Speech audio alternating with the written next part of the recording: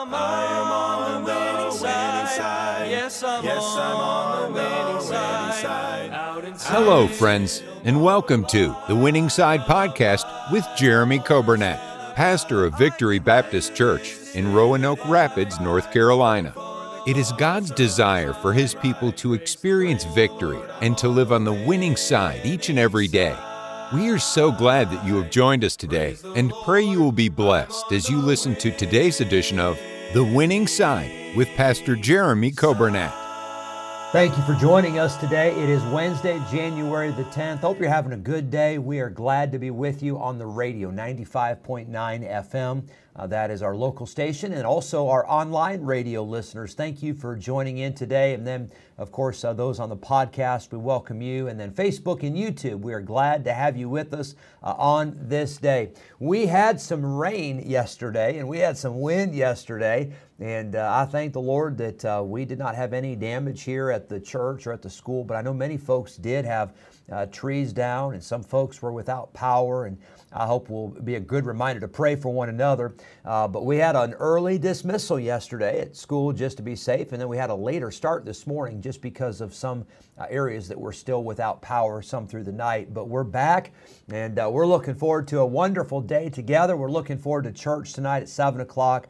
We did not have our chapel services this morning, but that worked out perfectly because we already had our plan to have the chapel services on Friday this week. We have a singing group from West Coast that'll be with us on Friday, and so we'd already moved that, so that all worked out fine. Normally, we have our chapels on Wednesday, but we did not this morning, but we'll look forward to those later in the week. And then don't miss the service tonight. It's our prayer meeting and our Bible study. We're in the Bible going through an overview of the Bible. We're only 1 week into it, so if you missed last week, you can get caught up very easily, and I hope you plan to come. Children will have their Master Club programs. The Teens on Target will be meeting tonight, and it's going to be a great service. And then don't miss Sunday. Sunday's going to be a great day. Of course, we're back on our regular schedule as we were last week. Early service at 8:45, Sunday school at 10, morning service at 11, evening service at 6. And we've got two brand new series that we've started for Sunday mornings and Sunday nights. And I hope you plan to be in church. And then 1 week from Sunday, we have Brother Bruce Fry will be with us on January the 21st. And I can hardly wait for that. It's hard to believe just how quickly January is coming and going. It's already the 10th day of the month. And so we're looking forward to a great time there. A happy birthday today to one of our young men, Kyle Tuck. And Kyle, hope you have a wonderful day and a very happy birthday. We thank the Lord for you. Let's pray today for our church and our school. Pray for all of our missionaries. Let's pray for all the ministries here of the church. Pray for our members, those who are sick, those who are dealing with health issues, those who've lost loved ones. Let's pray for one another, and then let's pray for our country. This is election year 2024, and I think we ought to pray for our country every year, but even more so when we have a very pivotal moment like what is coming this year in the primaries and then in the general election. I hope you be much in prayer for our country. And of course, the answer is not in Washington. The answer is not in Raleigh. The answer is not in our county seat. The answer is in the local church. And the answer is in God's people, in our lives, in our homes. And so I hope you pray much for our country. We're going to go to a song, and after the song, we'll get into our Bible study. We're in the book of Jeremiah. Here's a great song by Brother Alvin Martinez and his daughter, Brooke. They're going to sing a great song for us, I Need You More Today. I hope you'll enjoy this song, and then we'll get right into the Bible study.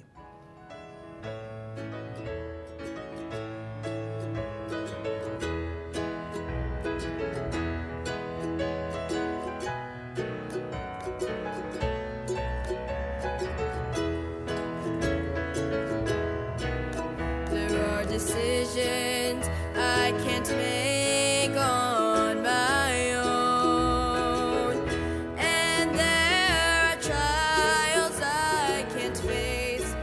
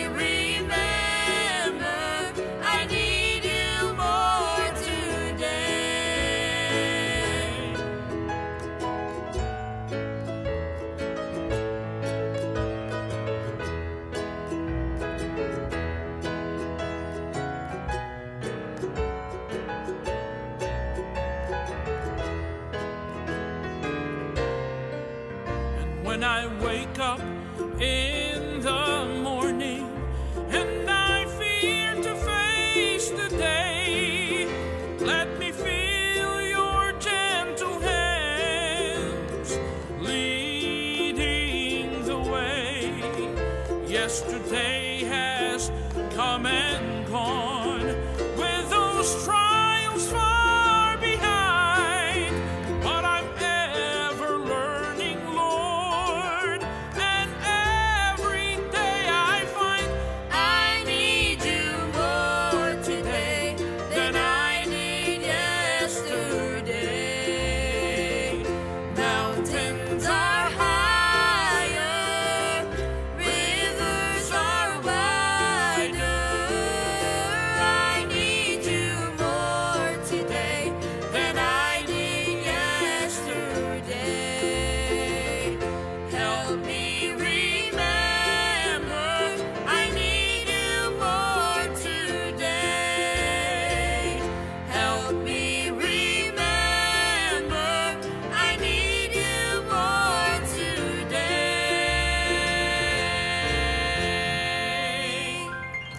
Hey man, I like that. I need you more today than I did yesterday. And I needed the Lord a whole lot yesterday, but I need Him more today. And I thank God for that great song, Brother Alvin Martinez and his daughter Brooke. And they're on our radio station, and we have them playing sometimes before the services here at the church in the auditorium. I love to hear them sing. What a wonderful job and a great song. We are looking at the life of Jeremiah. We have seen, first of all, his compassion. And that's a burden. That's a brokenness that he had for his country. But then we have looked at his nation, his country. And just as these are some introductory thoughts, we haven't really got into Jeremiah chapter 1 yet. We'll look at that in the days ahead. But we talked yesterday about the Josiah and his reign and all the changes that he made and the 31 years that he reigned and the good things he did. But then we said after Josiah, there were several kings that were terrible. They were awful. After Josiah, it was great. And then after Josiah, it went downhill. There was Jehoahaz. There was Jehoiakim. There was Jehoiachin. And then there was Zedekiah. Zedekiah was the last king of Judah before the Babylonian captivity. It's interesting to me, it's really sad to me that during the times of all four of those kings, after Josiah, the people refused to listen to the commandments of God and the warnings of God from Jeremiah. And it wasn't just the people that refused, it was the kings. The leadership, they refused to hear the warnings of God. I want to give you today, and probably we'll finish it up tomorrow, this idea, this thought.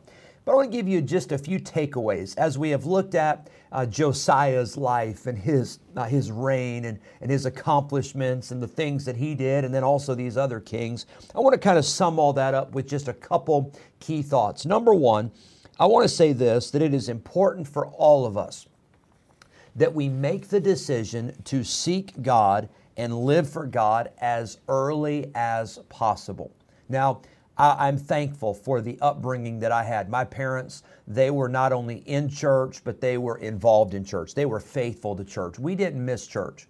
If we ever asked the question, are we going to church today? My parents would look at me like, have you lost your mind? Of course we're going to church. And maybe you didn't have that upbringing. Can I say, that's okay. God knows all about that, and God's brought you to where you are, and you've made some decisions for yourself. But that doesn't mean you have to continue that trend.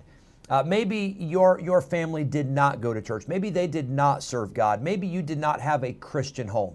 Maybe you didn't have Bible reading and prayer, and you didn't have spiritual things in your home. Maybe your home was a mess. But can I tell you, it doesn't have to continue. You can make those changes today, and you should seek God and live for God as early as possible in life. So if you're listening today and you're in your 30s and you say, I'm not living for God, well, then start today. You may be listening and you're in your 50s or 60s and you say, I don't go to church, I don't read my Bible, I don't pray. Well, then start today. Don't put it off. As soon as possible, as early as possible. But if you have children in your home or you have grandchildren that you have some influence over, I want to tell you, encourage them, challenge them, pray for them to live for God as early as possible. It's interesting how that the youthful days, the teen years, even the preteen years, the children are so moldable. You say, well, I don't want to force religion on them. Well, I'm not talking about forcing religion on them, but I'm talking about training them and steering them in the way that they should go, teaching them the truth.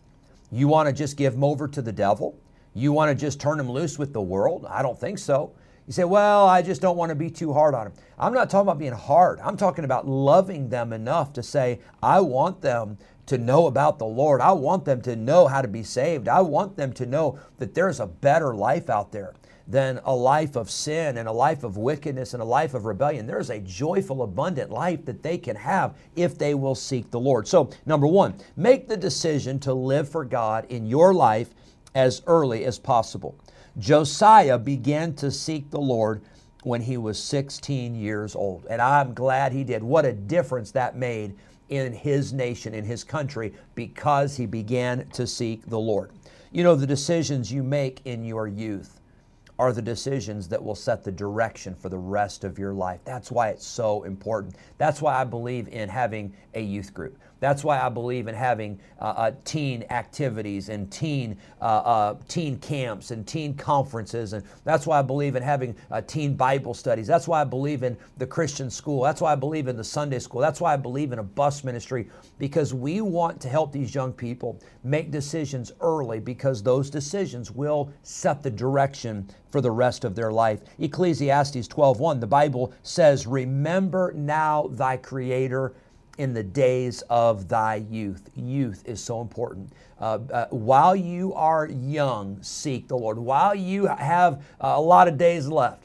You say, well, what if I'm in my 60s or 70s or 80s, and what if I got saved later in life? Well, praise God you got saved. But let's not wait. Let's not put it off. Let's not wait till the last minute. Let's right now, today, let's begin serving God. Number two, another thought or another takeaway, I think, from the story of Josiah and the history of Judah is that outward reformation is not the same as inward transformation. Remember how we said that Josiah started the purging in the land of Judah, and he started the purging of the temple, but it took years for that to be accomplished. And as a matter of fact, it didn't finally take place until the Word of God was found. You see, when there is a change of heart, there will be a change of life. But just because there is a change in someone's life, that does not always mean there is a change of heart. Does that make sense? You know what I'm talking about? So for instance, if I see someone that starts coming to church and they start serving the Lord, I praise God for that. But it's possible that they're just making some changes in their life and there's really not been a change in their heart. So a change in someone's life does not necessarily mean that there was a change of heart. But when there is a change in heart, there will be a change in life. There will be a change in how we live. You see, if it's real on the inside, it's going to show up on the outside. That's why it's so important for our young people and for our children that we pray that God will get a hold of their hearts. We don't just want for them to be changed on the outside. We just don't want them to know how to smile, how to carry their Bible, how to say the right things. We want there to be a change from the inside. 2 Corinthians 5 says it like this, therefore, if any man be in Christ, he is a new creature. Old things are passed away, and behold, all things are become new. That is all things, meaning inside and outside. We're not trying just to reform the outside. We want God to transform the inside. That is our desire. And I hope today, that there's been a transformation in your heart and life. Maybe there was. Maybe it's been a long time and maybe you've grown cold. Maybe you've become backslidden. That's exactly what we're going to see in the book of Jeremiah. These people, they went through the revival of Josiah, and then over time, they fell back into their sin. They fell back to their own ways. They refused to obey God. And I want to tell you, let's allow God to do a continual work in our hearts so that it will affect every area of our lives. I hope that helps you today on this Wednesday. We'll look forward to seeing you at church tonight. God bless you. Have a great day, and thank you so much for joining us. Yes, I'm on the winning side. Thank you for joining us today on the Winning Side Podcast with Jeremy Coburnett, pastor of Victory Baptist Church in Roanoke Rapids, North Carolina. If today's episode encouraged you in your Christian life, would you consider sharing this daily podcast with a friend, a neighbor, maybe a family member, or a coworker? We are grateful for your help in spreading the good news of Jesus Christ. If we can ever be a help to you in any way, please let us know by calling or texting us at 252-308-4600. Thanks again for listening today, and we look forward to having you join us again next time on the Winning Side Podcast with Jeremy Coburnett.